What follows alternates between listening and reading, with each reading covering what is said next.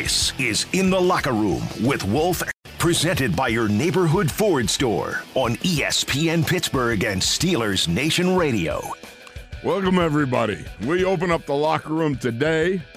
Oh, we're back in the big boy chair. Oh, I like this. This is nice. You know, I mean, we go from that little coffin of a studio street. And I feel like you're in a coffin, don't you? And, of course, that would be Ninja Jacob, who is joining me here today. And, of course, we extend our condolences again out. Max Starks is taking today off again. He'll be back tomorrow. His father, Ross Browner, again passed away 2 nights ago. And, again, great. We extend our condolences and great love out to Max and his family, the Browner family and the Cincinnati organization, because Ross Browner truly was a terrific guy and a terrific player. So the loss of any family member is always one that, boy, it's always tough to take. So, but it's nice to be in the big boy chair yet again. No, I like this. You got a little room to move here. You know, I mean, like I can fit in wherever. I mean, I'm about. You're a lean dude. Four of me is about one of you, so you can put me in any room. And for those who don't know, we've got how many rooms in this studio now? There's a lot. I don't know. I can't count. We've got 3 big boy studios. We got about a dozen little boy studios. So fit me in the little boy studio. I'm happy. Jacob's but here. I know you need your space. I mean, we were spoiled in the old building because we just had the one room that was ours. Lots of room to move around. Lots of room to swivel in those chairs. But now everyone's got to share. You know what's even better, though? Now you can join me in the studio. There's not a glass in between us. That's the good part that I like. That's today. Yeah, I think the only time that we'll be together in the same room on air together. Every other time, it's no longer just it's either one spectrum or the other. There's no middle ground with the glass. It's either we're in the same room or we're across the hall in completely different rooms. Yeah, I mean. Do you remember yesterday? You're sprinting back in the control room, and you tell me, go. And then you tell me, we're off. And it was so funny. You got a lot of cardio yesterday. Oh, absolutely. Oh, see, I love the new studio. I don't have to work out anymore. I can just go to work every day and just run between studio to studio. That's my workout. You know what I love? You do the roller thing, right? Yeah. Because I got a big wheel of those at home. You know, I mean, how much bigger do you need it? Well, I mean, it's one of these things that, you know, for athletes, you roll out on your knees. You're saying I'm not an athlete? No. I try. I'm a fat guy. It's like I need 4-wheel drive for that thing, right? It's extra heavy duty.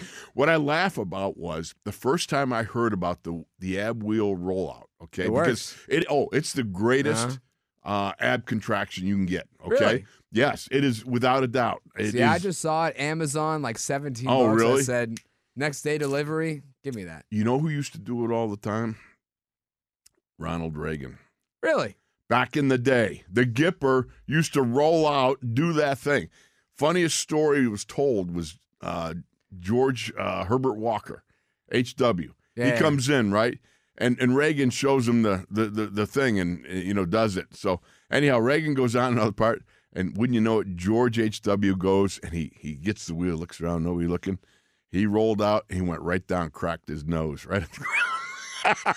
So I've avoided that because the very intense version of that is not putting your knees on the ground. Yes. Right? You just kind of roll out without. Have you done it from a stand? No, I cannot do that. See, I start with my knees on the ground like a girl push-up. You know what I mean? I cannot trust myself because I feel like as soon as I do the full extension, I'm just gonna fall right in the ground. Even though it's, you know, I'm only 2 or 3 centimeters or 2 inches above the ground. Right. I'm so scared. It's harder too. What you do is you do it progressively against the wall. Have you ever tried that? No. If you're gonna do it from a stand-up, go where you can go in it, you know, it'll be just a little bit and then roll back and do that for some days. And little by little, you increase the distance. And that way you keep from cracking your nose. I know this because back in my jiu-jitsu days when I had my gym and I was down to 220, 218. I mean, it's crazy. I was. Can you imagine that? I was like 100 pounds lighter.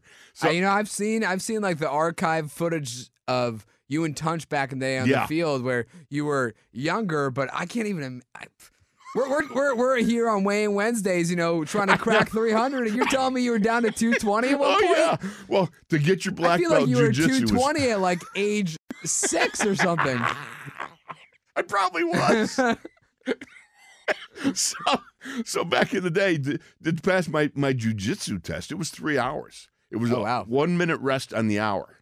Oh my God! You know, and it was brutal. And so it just takes weight off you naturally. Because I started off, I was like 290 when I started off in my pursuit of. So you got down to 220. I got down to 220, wow. and it was funny because even Tunch was going, "Dude, you okay? You all right?"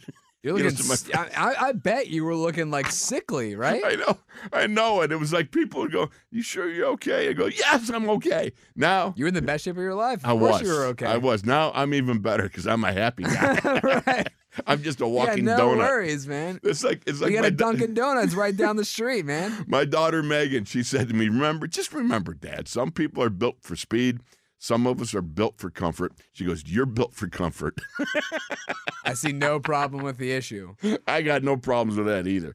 Well, it's good to have you here in the locker room. Jacob and I, we are just manning the control. Well, he's manning the controls. I'm just hanging out. No, Wolf, I mean, don't give yourself too little credit, man. You're doing a lot over there. Yeah. You got your headphones set up all by yourself. I did. You remember to plug them in today. That's a good day, you know? For us, that's a good start to the day. Oh, man. Remember the moment when you were running around frantically trying to get me on the air, frantically trying to get me to hear, and I'm sitting there going, I can't hear, and then you hold up the plug, plug-in in front of me. See, there was something else I was dealing with before our show even started, and I was a little wired to begin with. Right, you were jacked up a little. And then that happens, and it was kind of good because it just relieved all that stress. It was just, nothing's ever that wrong. You just got to work through it, and that was just a really good problem to have because the solution was just so easy. It couldn't believe that was a problem I had to deal with. You put that right in front of my face. Like if it was actually a problem with like the wiring or something, right. I would have gone mad trying to figure it out because I had that compounded on whatever problem I was already dealing with. Right. I would have gone home, you know, just hands on the wheel, gripping them as if I was about to break the wheel in my car. But that problem, I'm telling you, man, it was like reverse psychology. It just completely eased all of my tension. It was spectacular. Oh, it was great. That look on your face was, I wish I could have gotten a picture. I wish so too, because it was a combination of emotions. It was disbelief with relief. Relief. Exactly. You got disbelief. That's it. Oh my heavens! What we gotta do? We have to start making a in the locker room dictionary. Oh yeah. Just every time that's on me. I gotta start logging every time we come up with a new thing, and then by the end of the year, we'll send a letter to Webster's. Say, hey, what do you guys think? What do you guys think? Yeah, how about Scrabble? Maybe we could add this to the Scrabble that's a great list, idea. huh? Scrabble will probably be a little more welcoming. No doubt about it. All right, well, let's get down to business, shall we? To some sort of business. Coming off who are now currently uncovided, all right, because that would be a new word too. We could maybe Scrabble-ite. Here, hold on. Let me uncovided. All right, first entry of the day. Yes, so we have Devin Bush, Joe Schobert, Chris Wormley. We got Arthur Mollett, Zach Banner, and Anthony McFarland. You know what? This is interesting because you take a look at the inside linebacker position, and they went in with, you had Robert Spillane, you had UG3, and you had Marcus Allen. And they did a pretty darn fine job against a pretty potent running attack. Though, again, one of the greatest mysteries is how much do you credit our guys compared to thanking Kevin Stefanski for neglecting Nick Chubb? Why would you do that? Some guys just want to play 3D or 5D chess when all they have to do is play checkers, Wolf. They just overthink themselves. You know what I mean? That's my problem. I overthink all the time. I don't. You do. You're not believing that one. No. I mean, think about it. Yeah. When Nick Chubb is averaging 8 yards per carry in the first half, but he's doing so to the tune of only 4 carries, you can't make sense of it. No. And then he finishes the day with 12 carries, so at least he doubled his carry amount in the second half. But Nick Chubb is a guy kind of like Najee Harris. Anytime you see only 12 carries on a stat sheet at the end of the day, you're thinking, why the hell did Harris only get the ball 12 times? You know, you don't want to give Nick Chubb the ball only 12 times if he's your best player available to you, especially when Baker is getting sacked 9 times. That's the mystifying thing is you got a wounded duck quarterback who's obviously having issues, and you're not protecting him at all. But you can run the ball, and the game is not that far out of reach at any point not at until all. towards the end. I mean, yes, the Steelers did what they hadn't done for 5 games straight. They scored a touchdown in the first half, but it was only 10-0. It was never out of control. As you said, it was never out of reach for the Browns. And it really wasn't until that Najee Harris touchdown at the end of the game where it really put the game away. But still, I mean, that game was anyone's game until, I guess, the very, very end when the Steelers made that 4th down stop and then Najee got the touchdown. You know, the beautiful thing about the Najee touchdown, that was just the putting the boots to the opponent that we've been missing.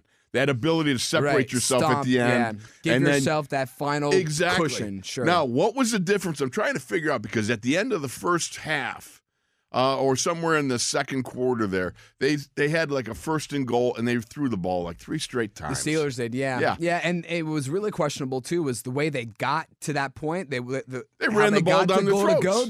They ran the ball with Najee Harris. Of course, that came on the drive of which he had that 30-yard carry with that nasty stiff arm on the sideline. Yes. And you got to wonder how Speaking the language of love. Exactly. I mean, you're overthinking the situation. You've done what you can do up to that point is run the ball successfully, and then you just shy away from it when you only have 5 yards to go.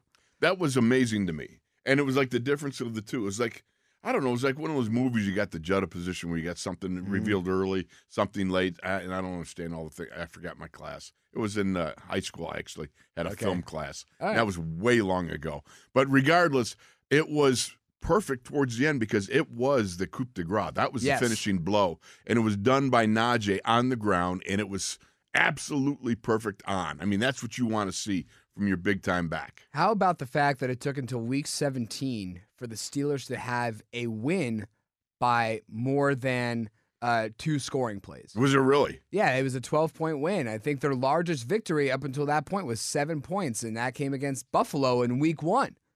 True. The only time all season the Steelers were ahead by 2 scores at the end of the game came all the way at Week 17. So, I mean, to your point about Najee Harris, how it felt great to have that final touchdown, it really did because it was the only time all year long the Steelers have done that. Well, have put a game away like that. Exactly. And that's so much a part of a offense learning how to do that.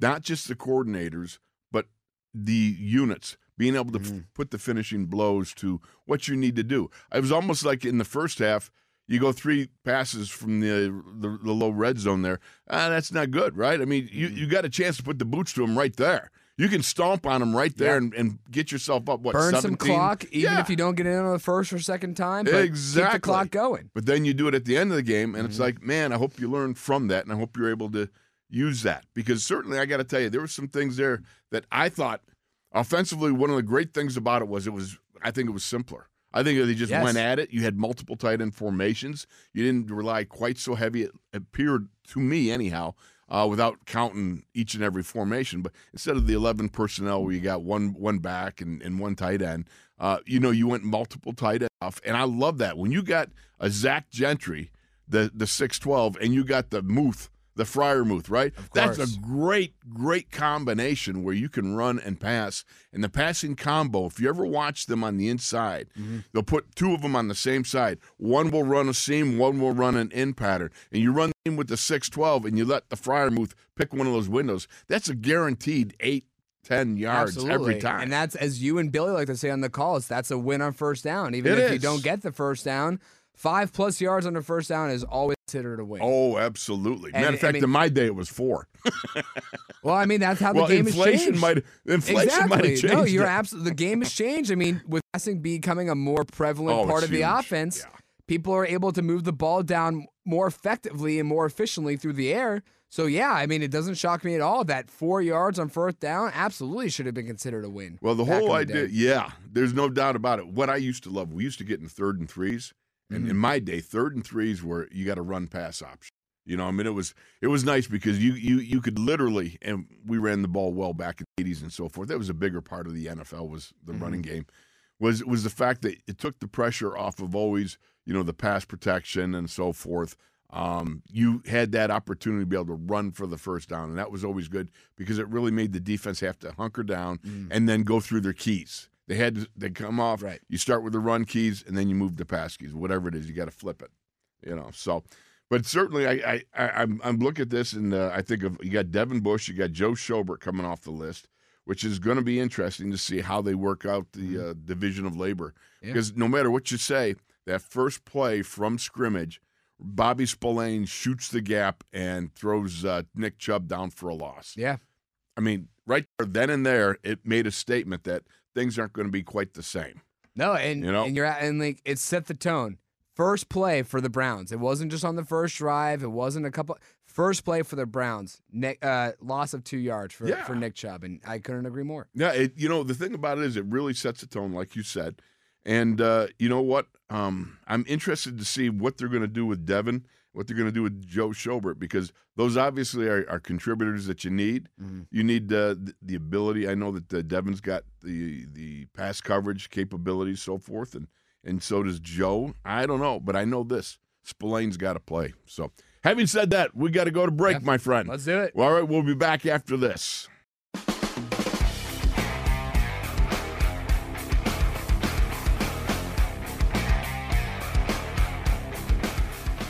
This is In the Locker Room with Wolf and Starks, presented by your neighborhood Ford store on ESPN Pittsburgh and Steelers Nation Radio. Okay, did you hear?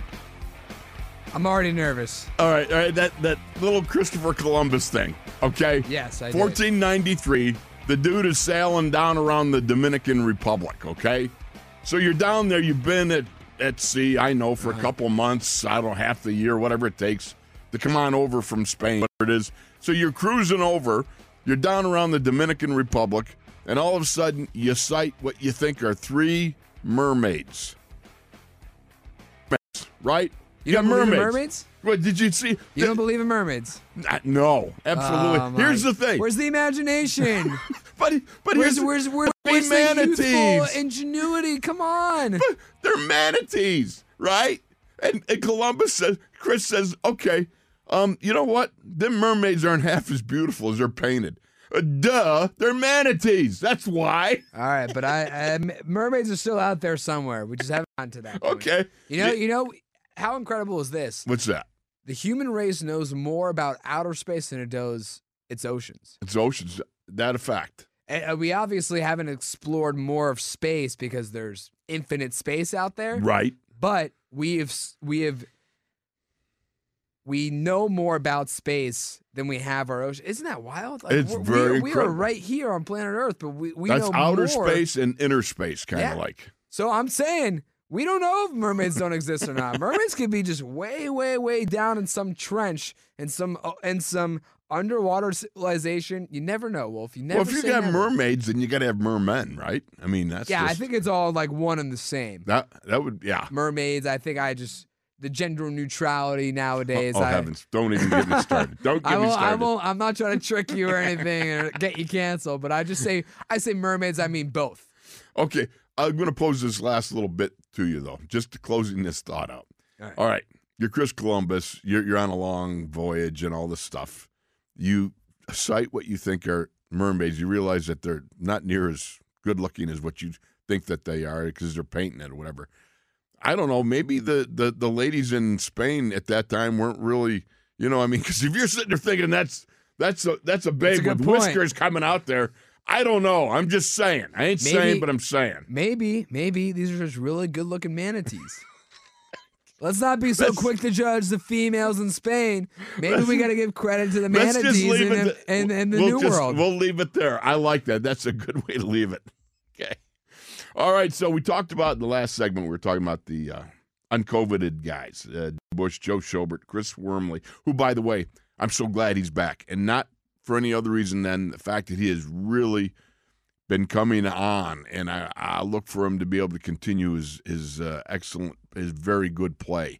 Isaiah Loudermilk came along and did some great stuff in this last game, and got a lot of good snaps. But you need Chris Wormley coming down here, and especially because of the fact that the last time he played against his own team, that his former team, that I should say, best game of his career. Yeah, was it 2.5, 3 sacks, Steelers, something like that? I think it was 3.5 sacks that day. Something so like think that. about that. And, of course, you know that Mike Tomlin was poking the bear, as we talked about yesterday. Absolutely. You know, saying, they traded you in the division. They're going to see you twice a year. They don't think much of you. Well, you know what, Chris Wormley? You got to pull that one out again and get that mojo just cooking. When that trade happened last year, I think that was the first trade between the two teams since the division realignment. Right, since they became AFC North rivals, I would think so. There's no reason why something like that. Yeah, you don't do that. You right? You don't trade interdivision. Not only interdivision, but to your biggest rival for the past 15 years. Maybe it wasn't since like 2002 when it was the Browns and the Bengals and the Ravens and the Steelers, but has to be at least since the Harbaugh and Tomlin era started in 2007, 2008. I would think so. I cannot think of a single other guy because. The only guy I can think of, right, is Mike Wallace. But Mike Wallace went to Miami first. Yeah. And then I think he was in Minnesota, and then he ended up in Baltimore. Right. So that and wasn't the Steelers a direct. didn't trade. No, that wasn't a direct. And yeah, right. Wallace was a free agent. He left. But that wasn't a direct here, take Mike Wallace. That's the only other guy I really think The of. only thing I can think of, I think we got James Harrison off of the Ravens practice squad or something like that. I thought it was the Bengals, right? Well, he went to the Bengals. Yeah, he went to the Bengals. You're right. Well, after he got dropped by the Steelers. Yes, he got cut by the Steelers. He got picked up by the Ravens, but only on their practice squad. Right. He actually ended up in NFL Europe for a little while, which he absolutely detested that. He didn't like that at all. I mean, James Harrison was meant to play football in the National Football League, so I can imagine how frustrating it would have felt for him playing ball overseas. Oh, there's no question. If you know you're capable of playing at the pro level, at the best level, you don't want to be playing anywhere else. The only thing the only thing I disagreed with James is he didn't like the German food. I love German cooking. Brats, right? Oh, brats and sauerkraut and all that sort of stuff. Have you ever gone to the Hofbrauhaus on the South Side? Absolutely. Yeah. Oh, you man. know it, man. You bring out them slabs of, you got the pork and you got the beef and the sauerkraut and everything. Those Steins, right? They call Steins, the beers. Yeah. You know what I mean? No, those big things. Those are called Steins. Those are like, I said I'm like 4 of me is one of you. 4 of those things is like 1 of me. Oh, my goodness. They're huge. And they fill you up because it's like the heavy beer, too. Oh, I don't know. You can go. You don't like that stuff? Yeah, I like the pork. Oh, I go down for the kraut. But the polka band. Did you hear the polka band? Of course. The polka band was great. You're not going to the Hofbrauhaus if you're not hearing the polka band. I love that. Exactly so. All right, so we're getting back to the COVID list, and we got ourselves Wormley back, which I think is important. 6-sack type guy capable of putting in some big performances. Another guy that I like is Arthur Millette. You know, Millette, it was an important guy. Although, think about this. We had Ahkello Witherspoon come up and had a great game. Just a great game. I don't know what's happened, but it seems like a trigger almost went off in him where he is not only creating turnovers, but he's having some key pass breakups in the secondary too. I mean, I know Baker wasn't having his best day, so I don't know how much credit you want to give to Ahkello versus Baker throwing the ball, but man, he was making plays on guys like Donovan Peoples-Jones and Jarvis Landry on key downs, on third downs, or on second and longs where they were trying to make up significant yardage. I don't know what happened, but I think moving forward, I mean, you brought this guy in as kind of a cushion to beef up your depth in the secondary, but now moving forward, I think you have to bring the guy back for another year at least. He looks very interesting to me.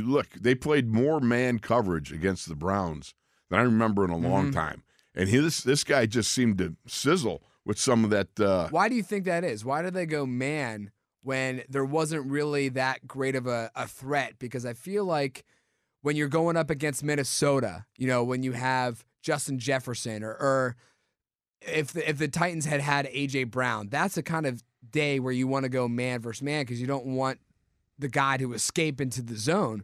But there's no real target in Cleveland. They got rid of Odell. So make sense of that. You're the football player. Yeah, here. because, the fact of the matter is, you said it. There's nobody that stands out that like, okay, we got to be careful. We got to double coverage this guy. We got to be over the top of underneath this guy.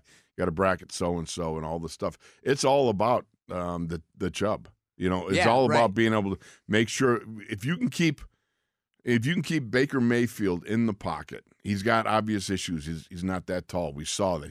So many balls got batted down. I think it was 5 of them got batted down. So you're already limiting what they can do. You don't have Odell Beckham Jr. Sure. You know what I mean? Jarvis Landry, for whatever's going on, is not doing a whole lot. No, there. he's not. He is not the guy that he once was way back when. Yeah, he looks like he's slowed down. He's just not the same player. He needs a guy like Odell Beckham. He does. He needs a second fiddle. He needs someone like a Chase Claypool or Deontay Johnson so that all the pressure's not on him because he's clearly the number one guy. But on a good amount of other NFL teams, he will not be the number one guy. No, it's not just anymore. because there's so little pieces around him left in Cleveland. And let's face it, it's not like Baker had a lot of time to find anybody. No, he did not. No, he so not. The fact of the matter is, I like Arthur Mollett coming back like that. I love the fact that Zach Banner could come. We finally got an opportunity to see power blocking at its finest. Yep. We saw multiple tight ends. We saw the ability for some guys to do as they should do. That would be, of course, being Najee Harris, just standing, pile pushing, and driving through. He hit Grant Delpit so many times, in the A and B gaps. They had these mano-a-mano meetings there, and Grant Delpit every time was driven back. I thought that was sensational. That was Najee Harris at his finest, and we've seen this guy now. He is the Steelers Joe Green Award winner, the Rookie of the Year. He's 4th in the NFL with 1,172 yards on 296 carries, but he's also got 70 receptions. Yes.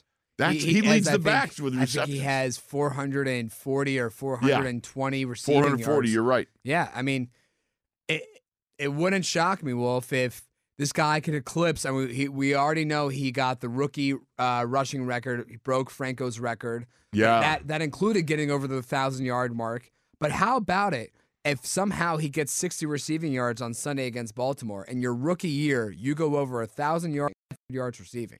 That's beautiful. That's terrific. This is what we expected of him, but not in his first year. No, I'll tell you the truth. I didn't expect him to be the pass catcher that he's been. No, not at all.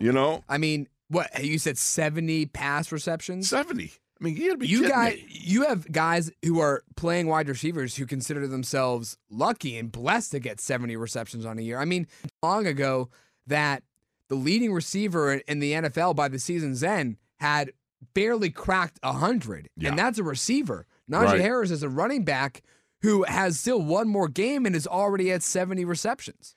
Think about this. Man's got 366 touches.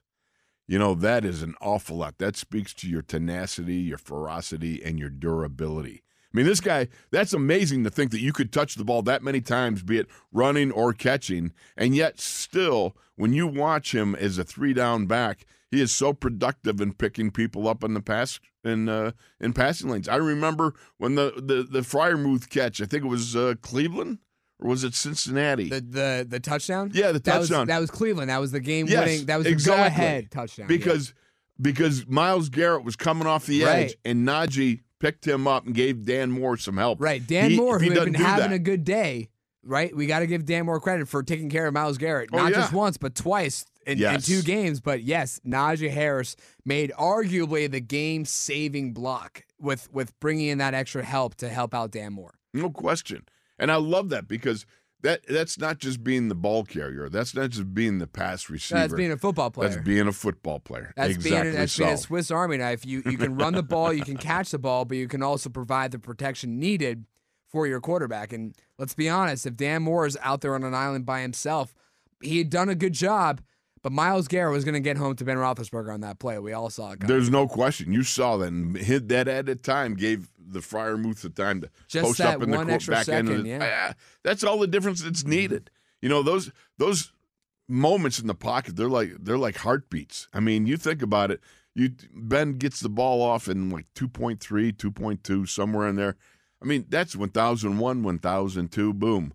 You're getting the ball off. And that's amazing to me. People wonder why they keep throwing short of the sticks while he throws so fast. And part of it has been, they've had some issues offensive line-wise, but they're getting better. They're going to get better. They're young guys. The one thing I can't tell you enough of, when you've got 3 young guys on the offensive line, and when you had the Kevin Dotson, now, you've had the big Leglue in there, but you got young guys in there. It takes some time, and it's a diligent effort to go all season long. So certainly I would say that let's see where are we at time-wise. We're good. We can head to break if you want. Okay. Then we can keep talking for another hour. No one's thinking. The guy in charge is sitting right here. That's right. That's true. You're sitting right in front of me. You didn't give me the thumbs up. All right, we're going to go to break. You got lost in the conversation. Well, You're the one who thought of it. You were trying to make a point, and then all of a sudden you got in your head about it. You know what happened? I shook my head, and then all the screws and bolts kind of went loose. And then all of a sudden I go, what am I doing? Okay.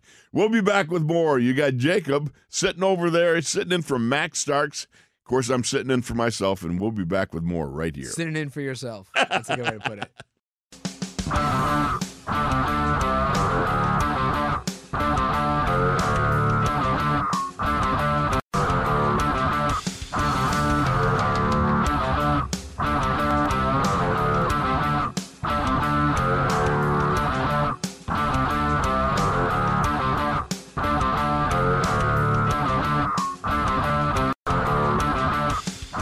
This is In the Locker Room with Wolf and Starks, presented by your neighborhood Ford store on ESPN Pittsburgh and Steelers Nation Radio.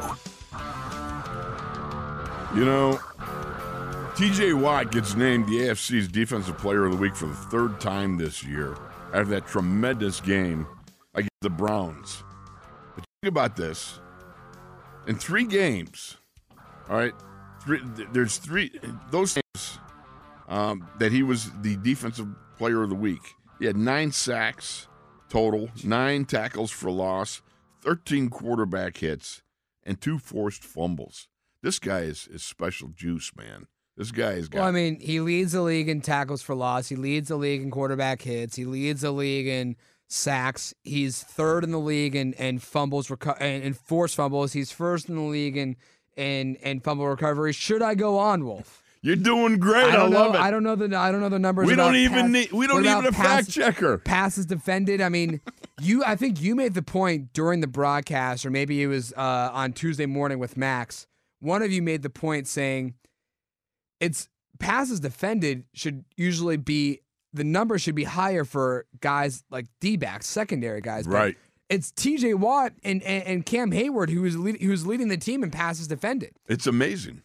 I mean, I'm sure you saw it. I only got to see it on the TV, but the one pass deflection that TJ had on the line of scrimmage where he just made this.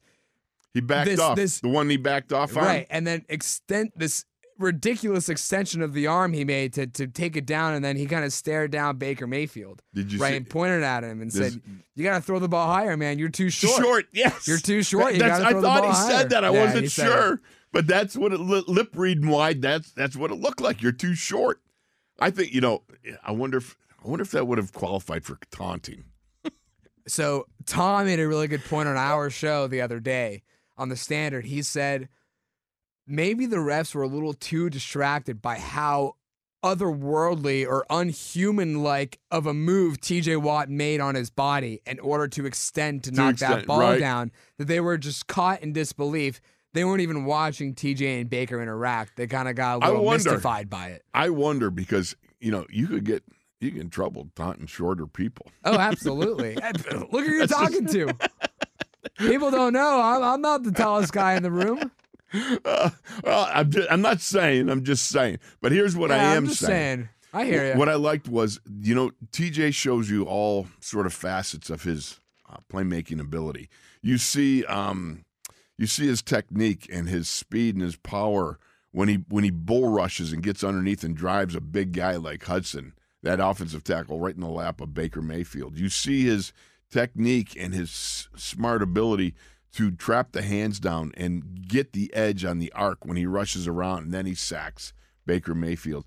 And you see his strategery available there when he recognizes that down, distance, and personnel formation, and he's going to run a twist, but he backs off because he realizes he's on a 3 wide receiver side. They're going to throw at the sticks most likely, and he gets in a passing lane and makes that ridiculous move like you're talking about. Now, those are qualities that not everybody recognizes or not everybody can certainly manifest, but TJ does so in a way that is just, I don't know. I mean, how do you account for in 3 games, 3 out of the 11 games that you've played in? Now, he's played 11 full games. He's missed 2 games and parts of others. So in 11 full games that he's played in, this guy has been 3 times the Defensive Player of the Week. I mean, that's... You know what that equates to? An eventual Defensive Player of the Year award. It's got to be. It's got to be, man. So Tom and I had this discussion on the Standard a lot. The last 2 years, you could have made the argument easily for TJ Watt to win Defensive Player of the Year. The first year was questionable, giving it to Stephon Gilmore. We discussed on our show saying, you're playing Patriots, you're the best defense in football. If you're the best player on that defense, you kind of have to give it to that guy. Kind of like how Troy Polamalu won it in 2010, kind of like how James Harrison won it in 2008. So it also helps when you're playing under a guy like Bill Belichick, a lot of name recognition. Right. If Stephon Gilmore's playing in Minnesota, Jacksonville, he's not getting that kind of recognition. That's and a good I think point. it goes to TJ Watt. Last year, you're going up against a guy named Aaron Donald, who's won it. I think that was his 3rd time. Yeah. So once you've already won it, it's kind of like a snowball effect. They're more than eager to give it to you again, and that's what happened to older brother JJ Watt at the beginning of his career, right? At the beginning of this decade. So now I think, even though he was more than capable or more than deserving of it the last 2 years, there is no way I will hear an argument against him winning it this year. There can't be. There's just no other reason. When you let's see, what's the percentage? 3 out of 11. Was that third? It's a little less than a third. Okay, a little less than a third. A little less than a third. You are the AFC's Defensive Player of the Week. I got to tell you something. I mean, that alone, plus the fact he's standing on the precipice of possibly annihilating. Oh, he's going to do it. Oh, he's going to, I believe so, but annihilating Mike Strahan's 22.5, which, that's like O.J. Simpson and his 2,000 yard. You know what I mean? Or Chris Johnson. That's like now Barry Bonds' home run record. That's like Wilt Chamberlain being the all-time scorer in the NBA. That's like Wayne Gretzky being the all-time scorer in the NHL. Those records are not touched. We thought those were unbreakable, right? And now here TJ Watt is. And another thing, you've seen now Michael Strahan, he's not on planet Earth right now. You know where he is? Where? He's in outer space. Didn't you see that? What? I don't know if he's there right now, but he got to go on a trip. He got to go to outer space. Blue Horizon or something like that? Yes. That Jeff Bezos or Bezos or whatever. So, where's TJ's ride? Yeah, really. I mean, Hey, shouldn't they have waited a little bit by the end of the season to say, Strahan, if TJ Watt doesn't break the record, that seat is yours. Well, he's back. He's back already. I know, but I'm saying they should have waited to take that trip because they were going to take the all-time single-season sack leader in Michael Strahan, but they should have, I believe, waited for the season to be over because TJ Watt's about to break that record. I think TJ Watt now deserves a little trip to outer space with Mr. Bezos. There you go. Oh, there's one thing I'd like to ask Strahan. Did you see any Space Maids while you were up there? You got Chris Columbus seeing mermaids. Right. And Space we're talking maids, about inner space and outer space. Space Maids, I don't know. It's possible. Yeah, you just never know. We don't know. You're cruising around up there, and who knows what to see. I don't know if he's back or I don't know if that was here, you can just come up for the view and then you come right back down, or if they're out there for an extended time or something. They weren't there very long. No? Yeah, I guess I just think goes up. TJ Watt deserves a little trip to outer space. That would be pretty cool. Would you do it? I wouldn't do it. You wouldn't go up even for like a couple of hours to experience that zero gravity feeling? No, man, I'd probably puke. Cool. I'd probably That'd be pretty cool. I don't know. I don't know. That'd be a big yacker do you not like in my roller space. Coasters? Did you like roller coasters? I did when I was younger. Now, at my advanced age of 63. Oh, see, your advanced age. I went to Kennywood with my younger cousins, I think 3 summers ago. So I was at a ripe old age of 23 at the time. And I had gone to the potato patch, obviously yeah. loaded up there, and Yeah. then went on. It wasn't just a ride. It was one of those, you sit down, you strap it, just rotate, Bad move. and it going up and down. Yeah. And I got off and I said, I'm done for the day. I'm done. I never thought I'd be that old geezer to say I can't do it anymore. But potato patch fries that were sitting in my stomach, freshly digested or freshly taken down. But boy, oh boy, I'll never make that mistake. I can tell you this much: you rode my favorite ride, the potato patch ride. That's your favorite. The line of the potato patch. That's I the love ride. it. That's my ride, baby. Anticipation. So I just won't. If I go up, I won't eat potato patch fries before I go. That's indelibly implanted in your gourd. Yes. So anytime you're up there and you start to think about it, you're gonna ooh, no. Me, on the other hand, I'm not swearing off potato patch fries. Don't get me wrong here. no doubt about it. All right, so the fact of the matter is we've got T.J. Watt has posted all these great numbers. He's got to, and I believe he will be the defensive player of the year. I think he has to be. But you know what? You got an opportunity coming in. You're looking at the most sacked quarterbacks in the league with the Baltimore Ravens. Right. They're allowing the most sacks per game. 54 sacks they've given up. 54. How about that? So the Steelers have, I think, 52 sacks on the year. Could you imagine watching your quarterback get hit that many times every year? Or I guess this year? That would be bad. And you think about it. I mean, it didn't start. It included Lamar Jackson. It absolutely included Lamar Jackson. And I believe I saw yesterday the injury report for the Ravens. He didn't practice yesterday. Did not practice. So I don't know the likelihood that he'll go out there. If I'm Baltimore, knowing my chances of making the playoffs are pretty much slim to none. Now, you never say never, because here we are in Pittsburgh saying, we still got a chance, but we're looking at Baltimore saying, you guys are pretty much done, even though we stand pretty much even. But if I'm John Harbaugh, it's not the same as throwing Ben out there for one more game comparing to protecting your quarterback of the future, Lamar Jackson. I think if your chances are really that slim, you're relying on 2 games or something, a scenario to make it to the playoffs, I don't put him out there. If he's going to get sacked again, because you're up against the best defense in terms of sacks per game, and you're the worst offense in sacks allowed per game. I don't want to injure my guy, especially if I'm not going to make the playoffs again this year. Why risk that? So I think the Ravens are better off not putting Lamar Jackson out there. But then again, that could lead to a really bad loss with either Tyler Huntley or Josh Johnson, whoever they go with on Sunday. Right. And if you're Patrick McCarry, the right tackle, who did not practice yesterday, who's got a hurt hand, all right, what are you thinking?